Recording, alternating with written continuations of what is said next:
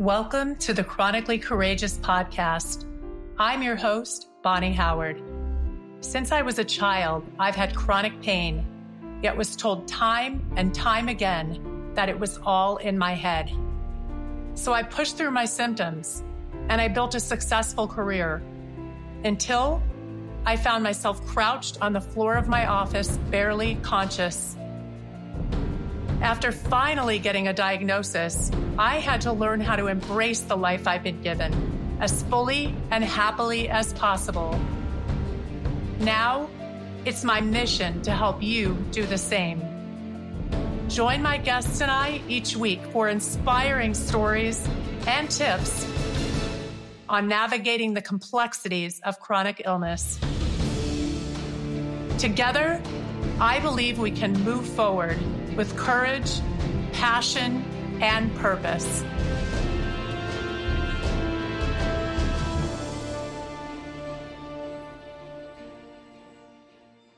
Hello, everyone, and welcome to the very first episode of The Chronically Courageous. I'm your host, Bonni Howard, and I am both nervous and bursting with excitement to be here today. Nervous because this is a very vulnerable situation to be in, but I feel like it is my purpose to serve as many of you as I can by putting out information about how to best manage chronic illness and rare disease and sharing my story and the stories of others so that you can learn from them and feel less alone and more validated. So today I brought in a very special guest, and that guest is my fiance, David Pincus. He is my fiance just as of 4 or 5 days ago, David, I think. Yeah. 4 days ago. Yes. So we've been together much longer than that, but we made it more official a few days ago. So I thought who better than to join me on this first episode than the one person who I love the most and who knows me the best.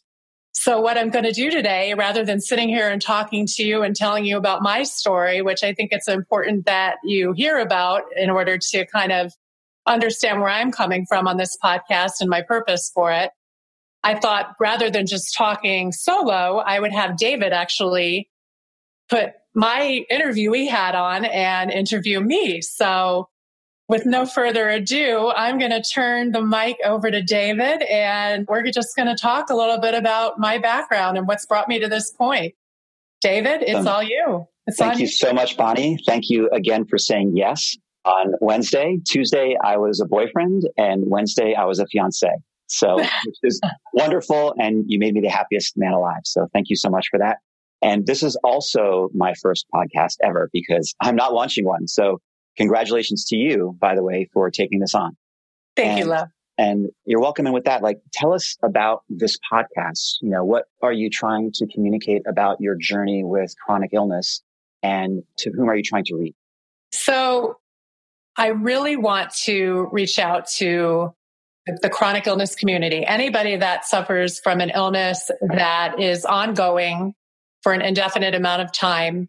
Also the rare disease community, and the two can be existing together. So you can have both a rare and a chronic illness. That's one and the same. And that is the case with me. So I've learned a lot over these past several years after my official diagnosis. And it's really important to me to be able to share with as many people in my community as I can about what I've learned, how I've learned to live a really happy, satisfying, fulfilled life, despite the changes that I've had to make to my life and the changes in expectations.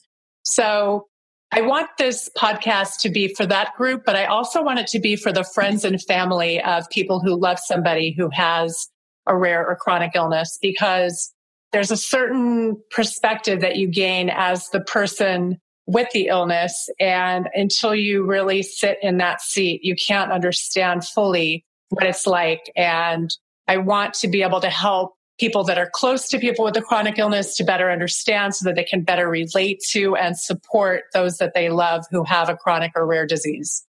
That's a great answer, because this would have been helpful for me getting to know you better early on in our relationship to formally or more fully understand chronic illness I think without having to ask you all the questions about it, like it would have been good for me to, have this as a resource. I want to take a tiny digression because you've talked about a zebra in regards to a rare disease. So maybe share with your listeners why the zebra. Okay, sure. Absolutely. Thank you. So the zebra is a symbol of rare disease. And the reason why is because in medicine, doctors are taught that when they hear hoofbeats to think about horses. They're not taught to think about the more rare situations like that may potentially be a zebra. The other thing is the zebras all have a similar look. And when we see a zebra, we know we're seeing a zebra, but every single zebra has different stripes. So although myself and someone else can have the exact same diagnosis of a rare disease, we can have very different symptoms and experiences and levels of disability based on whatever our illness is. So that's the meaning behind the zebra. Did that make sense? It did. And it's rather deep, actually, because when you look at zebras, you never think that they all have different patterns, but they do, right? No two zebra are alike. So that's a beautiful metaphor, I think, for rare diseases. So let's talk a little bit about your backstory. Maybe tell us when you started to feel some of the symptoms of your illness or illnesses. Right.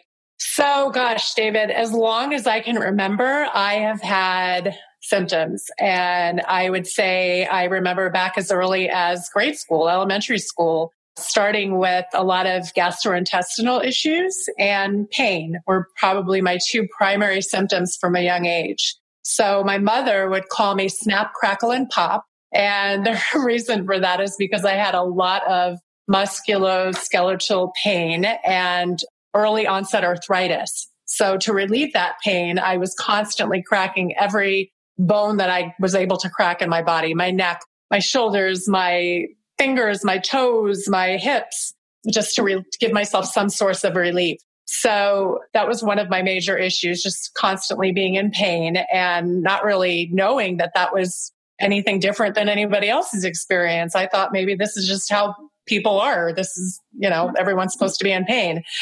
And then the other major symptom that I had was gastrointestinal issues. So my parents chalked it up to, oh, she's just a high anxiety kind of person. She's very nervous. And when she gets nervous, she has, diarrhea and nausea and all these things. I would go in the car with them and get car sickness. And so there were just some weird things that didn't quite add up, but it was all kind of chalked up to, oh, well, you must be a hypochondriac, and oh, maybe it's just growing pains that you're feeling, and maybe it's just anxiety. And it was kind of brushed off as not being very serious or real.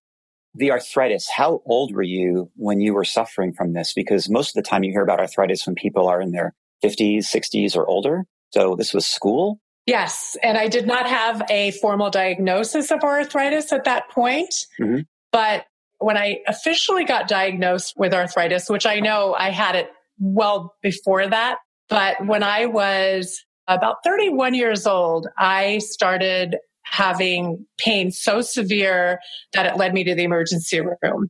And I was sent home with a very little light cocktail of codeine, which did absolutely nothing for my pain. It didn't even take the edge off. And that night I laid in bed and the pain was just excruciating, shooting down my arm from my neck. I called my mother. I told her my right arm felt like it was feeling numb.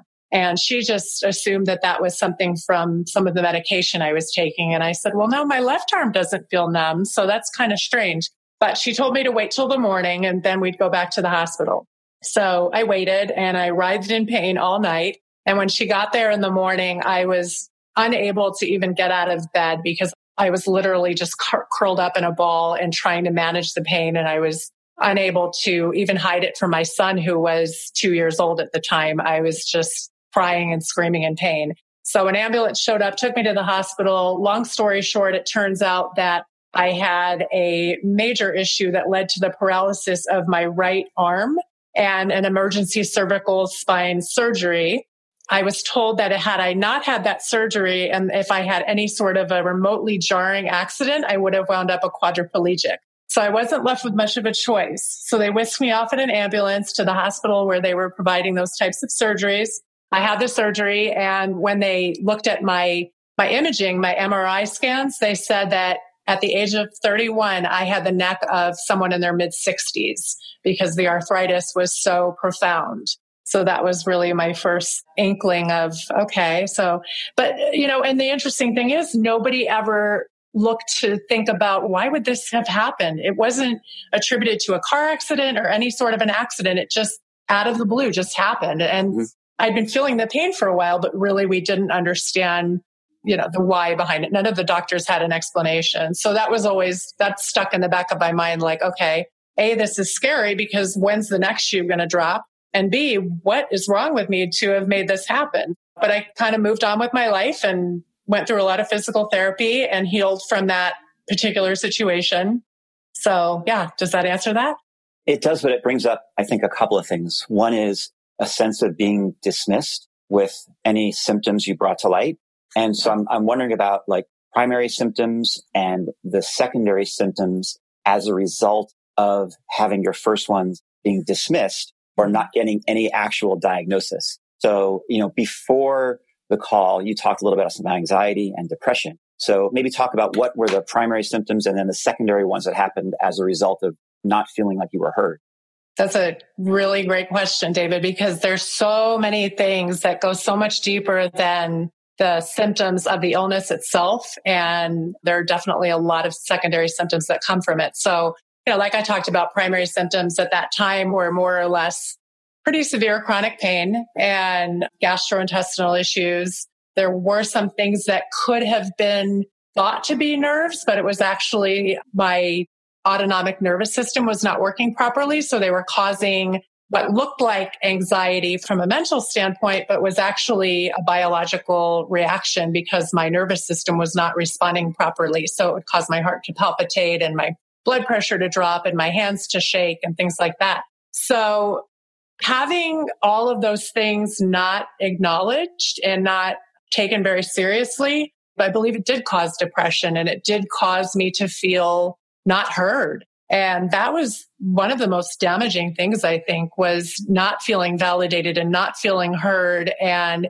it led me, quite frankly, to addiction. And I wound up drinking at a very young age in my early teens. And it didn't take me long to figure out that I was an alcoholic. And I was using alcohol to numb both my physical and my emotional pain because it was a very difficult situation to be in. Just the feeling of, here I have this crazy amount of pain, but no one believes me. And people are telling me it's all in my head. So the escape to that was to numb myself and to drink.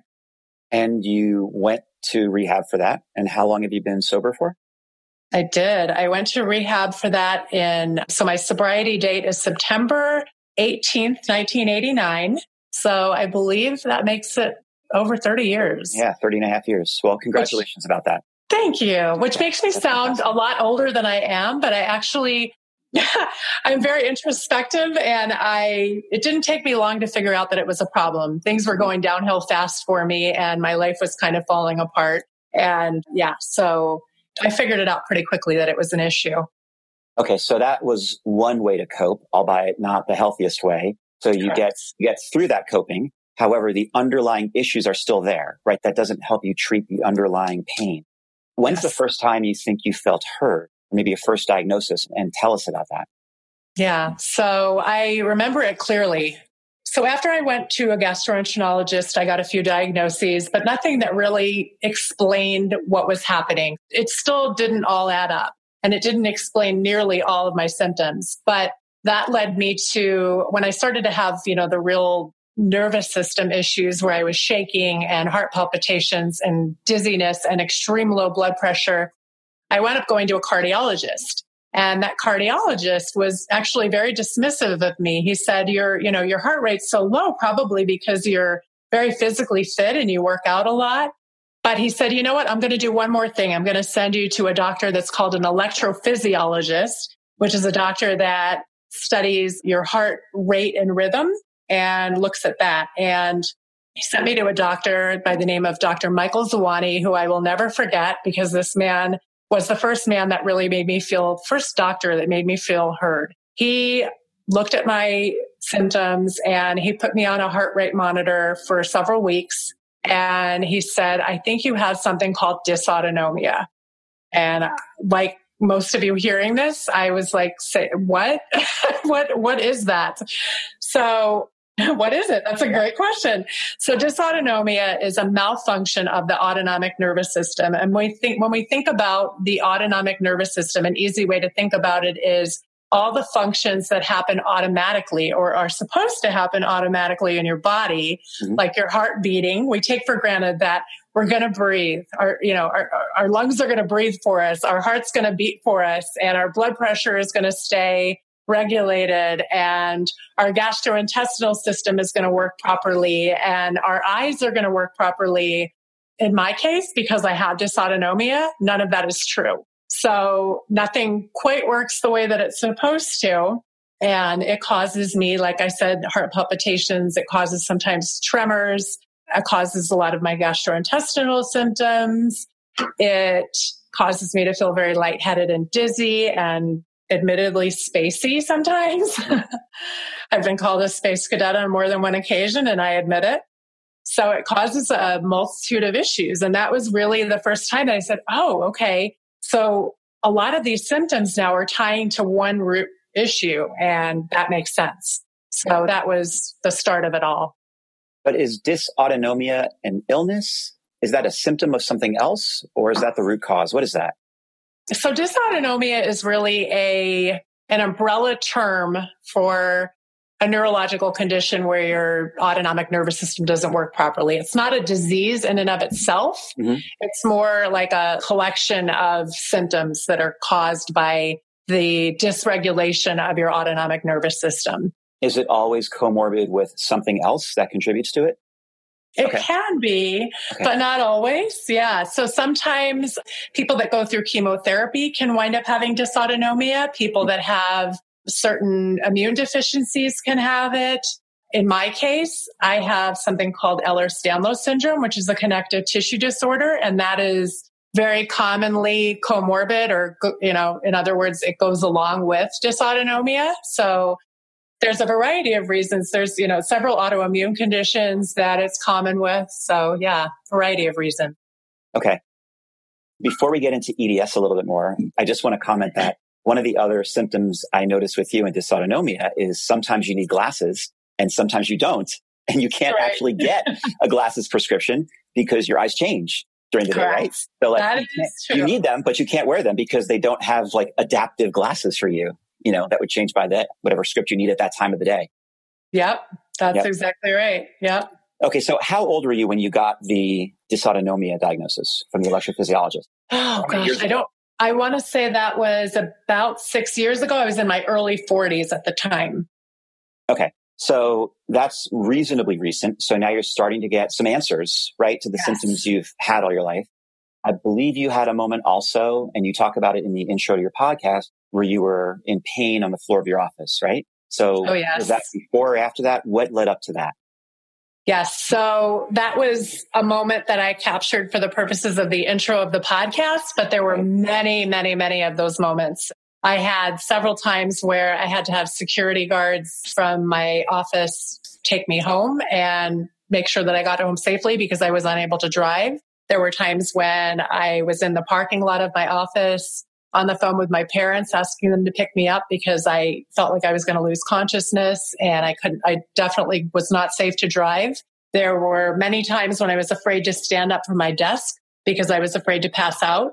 But then I had the gastro symptoms, so I had to use the restroom. So it was a catch-22. So I'd find myself holding onto the walls and trying to walk to the bathroom without falling over. So it was quite a variety of things that happened to me in the office that were very non-office appropriate. But luckily I was surrounded by a great team. And, there was one time where my heart started racing. I felt like I was going to pass out. So one of my close friends that I worked with took me into the conference room, sat me down, and I was just trying to breathe because that's another thing that gets affected is sometimes I get shortness of breath and I feel like I can't catch my breath. And he brought in another person, and then he brought in someone who had a little bit of medical experience and tried to get me to stabilize. And then we got me home with a safe ride. So. Okay. So it must have been incredibly difficult to to keep a full-time job, to keep it together. You're a single mom at the time too, right? So Yes. you're the sole income earner. You want to be a super mom because that's your super personality, right? You're obviously working really hard. You're really intense at work. So how did you do it? And did that come to an unfortunate end? Let me just start by saying this is one of many reasons I love you so much. Oh. You truly have such compassion and such empathy, and you really see me, and thank you for that. So Thank you. And I think one thing your listeners will learn throughout this podcast, and one of the reasons I am so in love with you, is because you have such an incredible heart and incredible warmth and so much to give the world. So I think they're going to get a lot from this. And I'm immensely honored to be the first guest on your podcast. And you're beautiful inside, outside, every way. So thank you. So thank you for being vulnerable, because I know this is a vulnerable moment for you right now. It is. It is. And you're making me cry. And that's something that second time this week. That is something that my podcast listeners will also learn about me, is that I'm very comfortable with my emotions. I've learned to be, because leading back to your last question, David, for a very long period of time, I tried to fake perfection. I was raised to always look perfect on the outside, act perfect on the outside. And even when I was falling apart, I would put a face onto the world that made me look strong and healthy and energetic and happy, even though inside I was falling apart. And I took my role as a mother very seriously. And that although I've held many positions in a corporate world that might have been considered important, my number one most important role is having raised my son, who's going to be 18 now in like 8 more days. So it took every ounce of my energy, honestly, to keep up and to be the mother that I wanted to be. So I was a single mother. I was in let's see, what's the word I'm looking for? See, this is what happens. David knows when I lose my train of thought, and sometimes the words are in my mind, but they don't come through my mouth, or they're not in my mind. But it was a fairly adversarial divorce. So there were times when I was not getting my child support. I was not comfortably able to support my son in the way that I wanted to. And I was still trying to hold myself together physically and be there for him. And I had a very intense job. I mean, I was working in a multi-billion-dollar investment firm that was very fast-paced, very like pants on fire all the time, running around, putting out fires. Everything's an emergency, very type A. And I was very type A. I'm still trying to get over that, but I think I have to a large degree, but it still sneaks up on me every so often. But it was really challenging to hold that all together. Does that answer the question? I'm not sure if I did or not. It does, but I think there's a little bit more to it. And so Let's share with your listeners, when people ask you today what you do now for a living, that's always kind of a sensitive question. And right. I think there's still a tiny bit of hesitation. You've been getting better at lately embracing the reality, which is you're on disability right now. So people look at you and they see this vibrant, beautiful, physically strong person. And what they don't know is what they don't know, that you really had to hit bottom, essentially, right? And it took you a couple of years to get on disability. Maybe share about that. So I was working up until the bitter end, and I would literally be at my desk in my office with a space heater behind me because I was freezing cold all the time.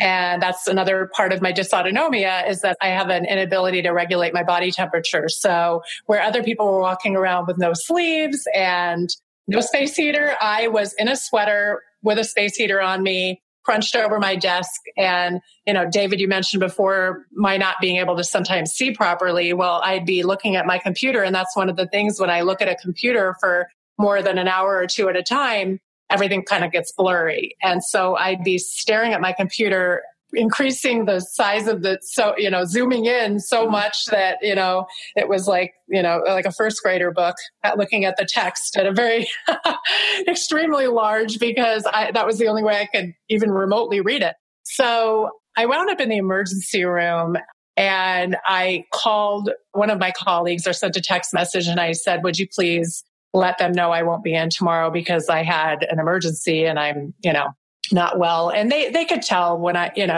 hid it to the degree that I was able to, but towards the end, it was harder and harder to hide it. So I did confide in a couple of people at work. Not everybody knew, but a couple of people knew at work what was going on with me. And actually, I went through a bunch of testing to get the dysautonomia diagnosis. And as it turns out, I was at my desk at work when I got the phone call from the doctor to let me know. And this is the crazy part. So I got a phone call from the nurse and she said, oh, your tests came back negative for both dysautonomia and small fiber peripheral neuropathy, which was another diagnosis that I was being tested for. 5 minutes later, I got a call from the doctor saying the nurse made a mistake and that I had tested positive not just for dysautonomia, but also for small fiber peripheral neuropathy. So it was a little bit of a roller coaster of emotions, but I think the one thing that I felt more than anything was a sense of relief because I felt that finally they're not telling me there's nothing wrong. Finally, they're not telling it's all in my head. Finally, they're not telling me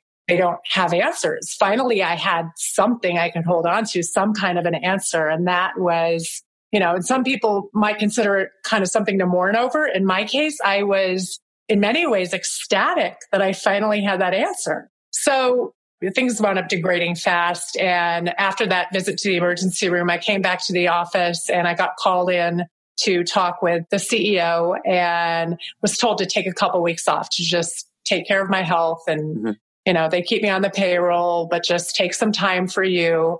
Well, after that 2 weeks was over, I came back in and long story short, I was asked to leave.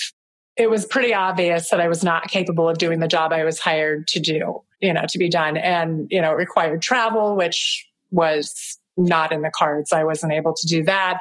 It required, just sitting at a desk for any period of time. I wasn't able to do it because my mind just would go numb and my vision would go blurry and I would be so distracted by my pain that I couldn't focus. And I found myself making, like I said, I'm a bit of a perfectionist. I found myself making a lot of mistakes, which was embarrassing for me. But that day when I lost my career, it was such a highly emotional day because I truly felt like my identity was lost.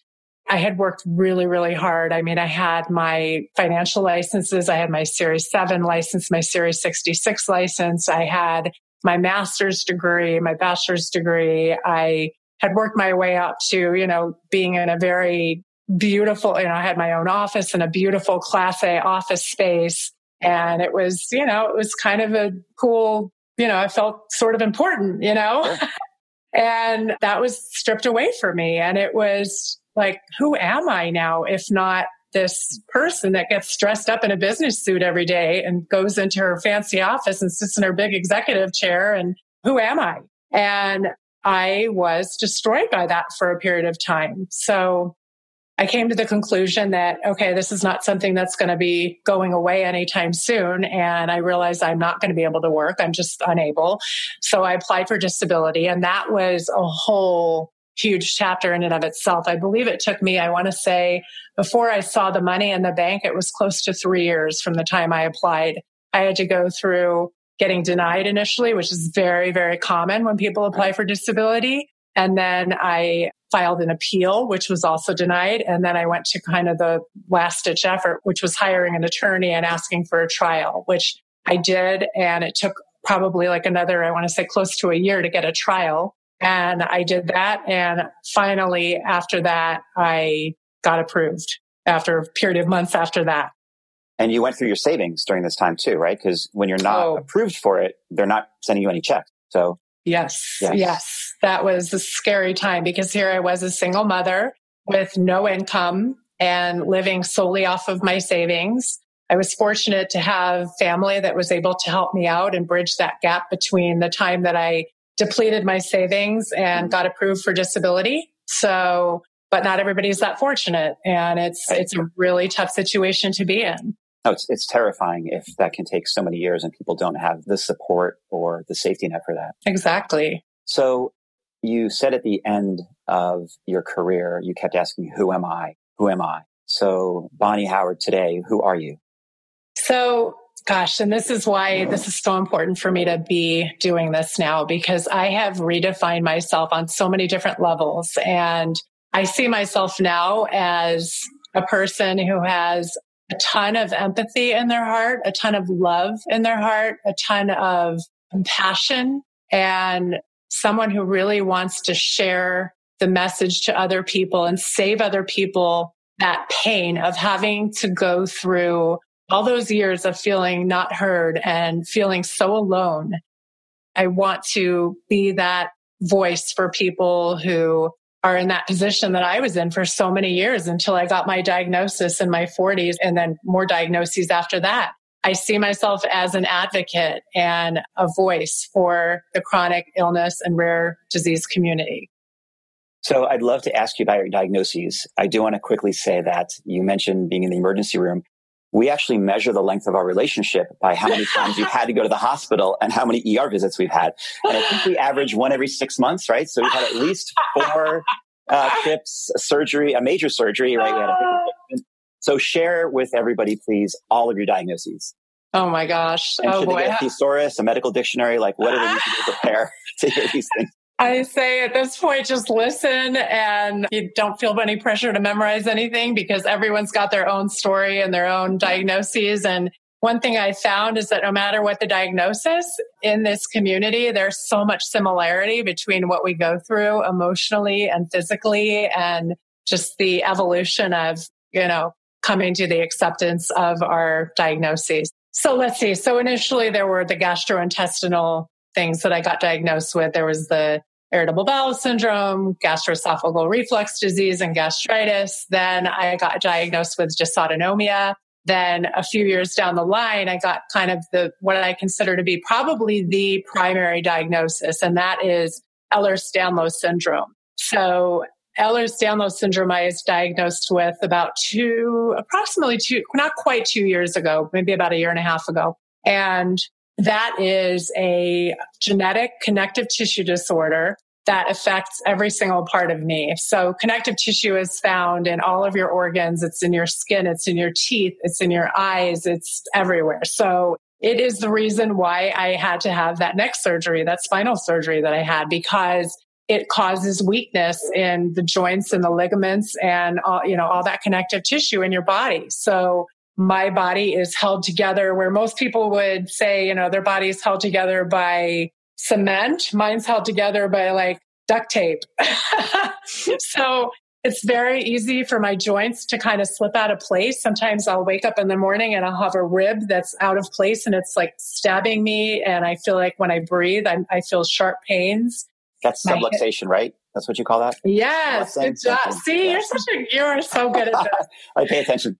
David, I will tell you, as my boyfriend and now fiance, has learned so many medical terms that he never imagined having to learn in his life. Right. I'm a total medical poser. I can ask doctors lots of questions. So yes, that is called a subluxation. So many of us are familiar with the term dislocation, which is where your joint fully dislocates and it fully comes out of place. But a subluxation is like a partial dislocation. So most of the time when that happens, I can get my joints to go back into place through kind of maneuvers. Other times, not so much. So I have one of my more recent diagnoses is hip dysplasia, which is where my sockets of my hips are not properly formed. So my hips kind of slide in and out of place. And so David and I would be walking and all of a sudden I'd let out a scream or maybe like an expletive because it hurts like hell, quite frankly. I mean, you're walking and all of a sudden, to feel your hip kind of come out of place and it's like you're being shot in the leg or like stabbed by a knife. So that's one of the things that happens with Ehlers-Danlos syndrome. And David mentioned all the hospital visits and the surgeries and things like that. So just to give you an idea, some of the major surgeries I've had, you already heard about the spinal surgery. Then about 2.5 years ago, I had a pacemaker put in because my heart rate was going extremely low and it was making me feel faint all the time and very fatigued. So I had a pacemaker put in to regulate my heart rate. And most recently, I got a bionic hip. I had a full hip replacement, my right hip. And I've been feeling this pain for a while, but again, I have over the course of my life, really kind of learned to ignore it and dismiss it. So it got to the point where I was having to use a cane to walk with because I was in so much pain. I couldn't put all the weight on that leg. So David and I went and we got it checked out. And as it turned out, it was a big hot mess and I needed to have the surgery. And then when they did the surgery, they realized it was even worse than what it looked like on the scans. So it was, my labrum was completely torn off the bone and I don't even remember all the details, but the doctor said it was a good thing that I came in when I did because I would have been unable to walk in a pretty short period of time at all had I not had that surgery. Right. So the tear was not reparable because Correct. your hip socket was too shallow. So, right. So you had to go in for a full replacement and they had to hollow out more of your hip socket and put something in there. And then you have a special magical joint with a ceramic ball in another ball. So you have super mobility there. Yes. Yeah. Yes. So I don't think you shared with us all of your other diagnoses. I believe you also have mast cell activation. I do. Right. What else? Yeah. You are so good. You know he is a detail guy. Well, there's a reason for that question, Bonni, because right now we're in the midst of COVID-19. Right. And so mast cell activation puts you at a higher risk for potentially, yes. For potentially, right, for struggling with COVID-19 if you were to, God forbid, get it. So can you share with everybody what mast cell activation is and why that puts you in a different category? Sure. Yes. So at the same time that I got my Ehlers-Danlos diagnosis, I got diagnosed with mast cell activation syndrome. And as it turns out, that was actually the root cause for a lot of my gastrointestinal issues. So now I take a medicine 4 times a day, a liquid that I put into some water and I shake it up and I drink it a half hour before I eat so that I don't get gastrointestinal distress, which most of the time it works. I still have my moments and I still have problems and much more than normal, but I would say it's made a dramatic difference. So the other thing mast cell activation does is essentially it makes me allergic to anything and everything. And from day to day, my allergies can differ. So for instance, last night, David and I had this soup. And as we're sitting there eating it, he says, "Oh, you have a hive on your head. And there's one on your cheek." And it'll be something maybe I could eat and be perfectly fine. And then I'll eat it one day and it affects me really poorly. And I'll wake up with hives all over my legs. The mast cell activation, actually, if I eat or inhale the wrong kind of thing, when people wear colognes, it makes me very sick to my stomach. All right. Welcome back. And for everybody's benefit and entertainment out there, we just had a moment of brain fog, each of us together, and we were not sure if this podcast was recording. But we are pretty confident and comfortable it is right now. And speaking of right now, it is April 4th or 5th that we're recording this on. 5th, yes. April 5th, 2020. And we are in the midst of the coronavirus outbreak and COVID-19. And I wanted to ask you 2 questions about that, Bonni. Okay. The first is how your underlying conditions may affect both your susceptibility to contracting it and what it may or may not do to you. And then the second is what unique perspective you have having your conditions for several years and what you see other people doing now in order to cope with the contagiousness of COVID-19. Right. Yeah. Okay. So let me start with my susceptibility to contracting it. So what I have is not an autoimmune condition. So it does not necessarily increase. Yes, that is good. So it does not increase my susceptibility necessarily to getting it.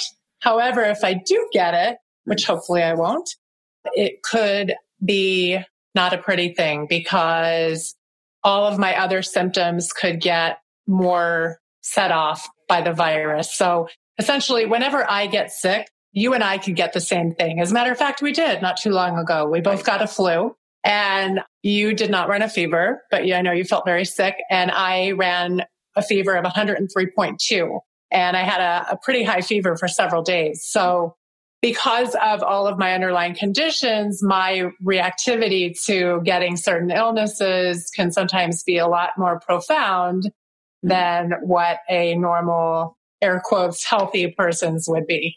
So It's been so interesting to see how other people have responded to this epidemic right now, or pandemic, because I see people using antibacterial wipes and antibacterial, what do they call that stuff where you pump it? Brain fog. The gel. The gel, yeah. The gel that yeah.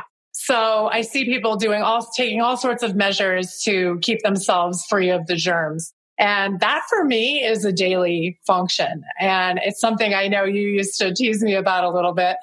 And now I see you doing it probably even more voraciously than I am.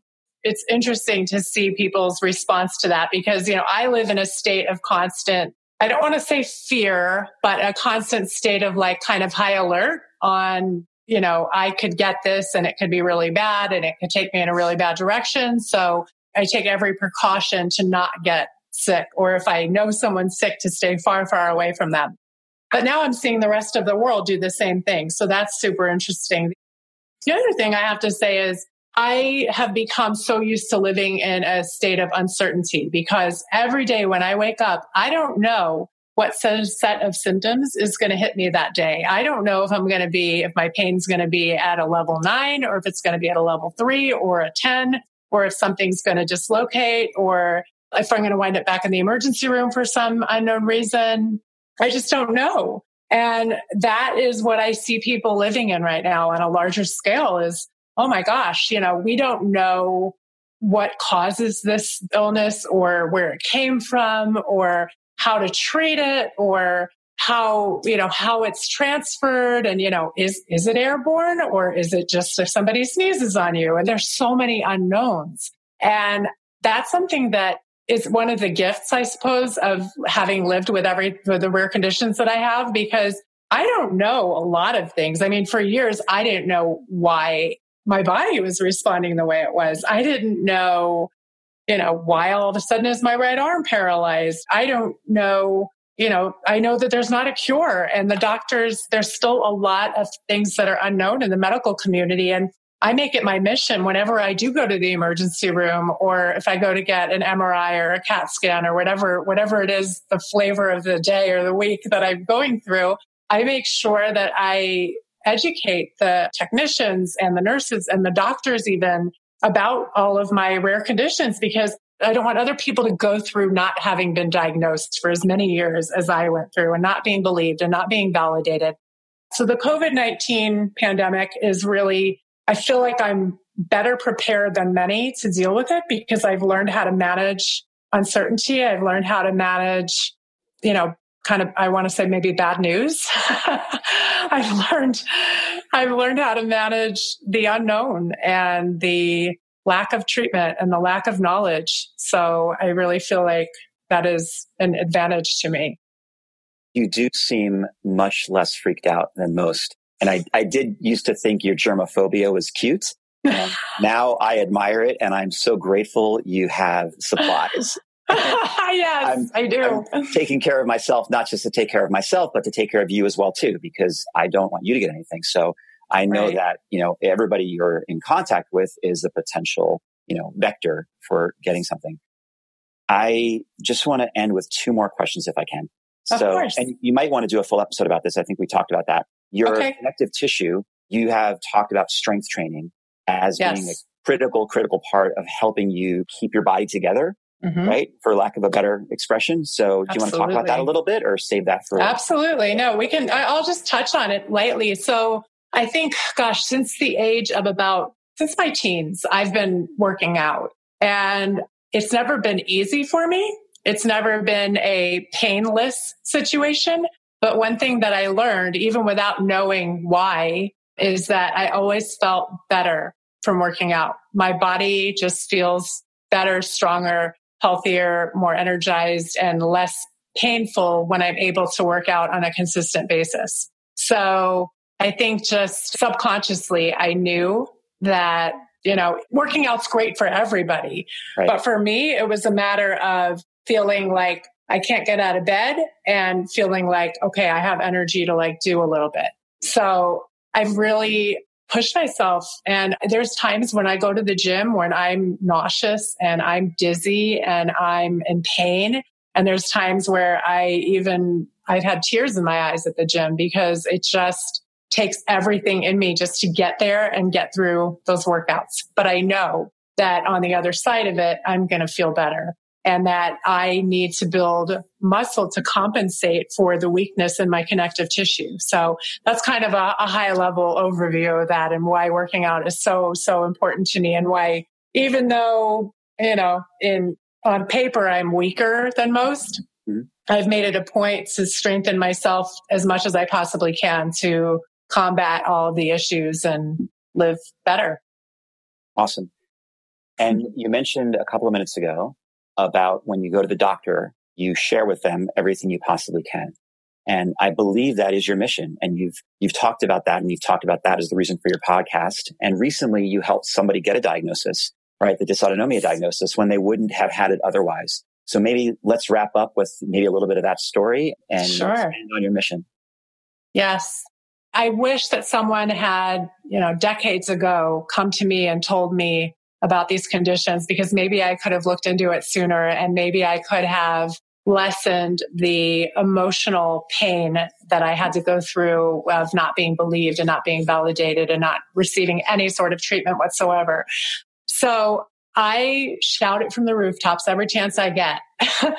Every chance I get, I talk about it. And I've gotten more and more comfortable with it and more open about it. And I did recently have the experience of an online Facebook community that I'm a part of, sharing my story and having someone tell me that their husband has a lot of very similar symptoms, and he's not been able to work either. And she asked me some questions kind of, offline about it. And as it turns out, he has dysautonomia. And for the past 10 years, he's been struggling to find a diagnosis and really, really struggling just to live and get by. And knowing that I was able to help them find that, there's nothing more meaningful to me than that. Knowing that I was able to bring someone to an answer more quickly than they otherwise would have, or, who knows if they ever would have found an answer. It just made me feel like, this is why I'm here. This is why I've gone through all of the pain that I've gone through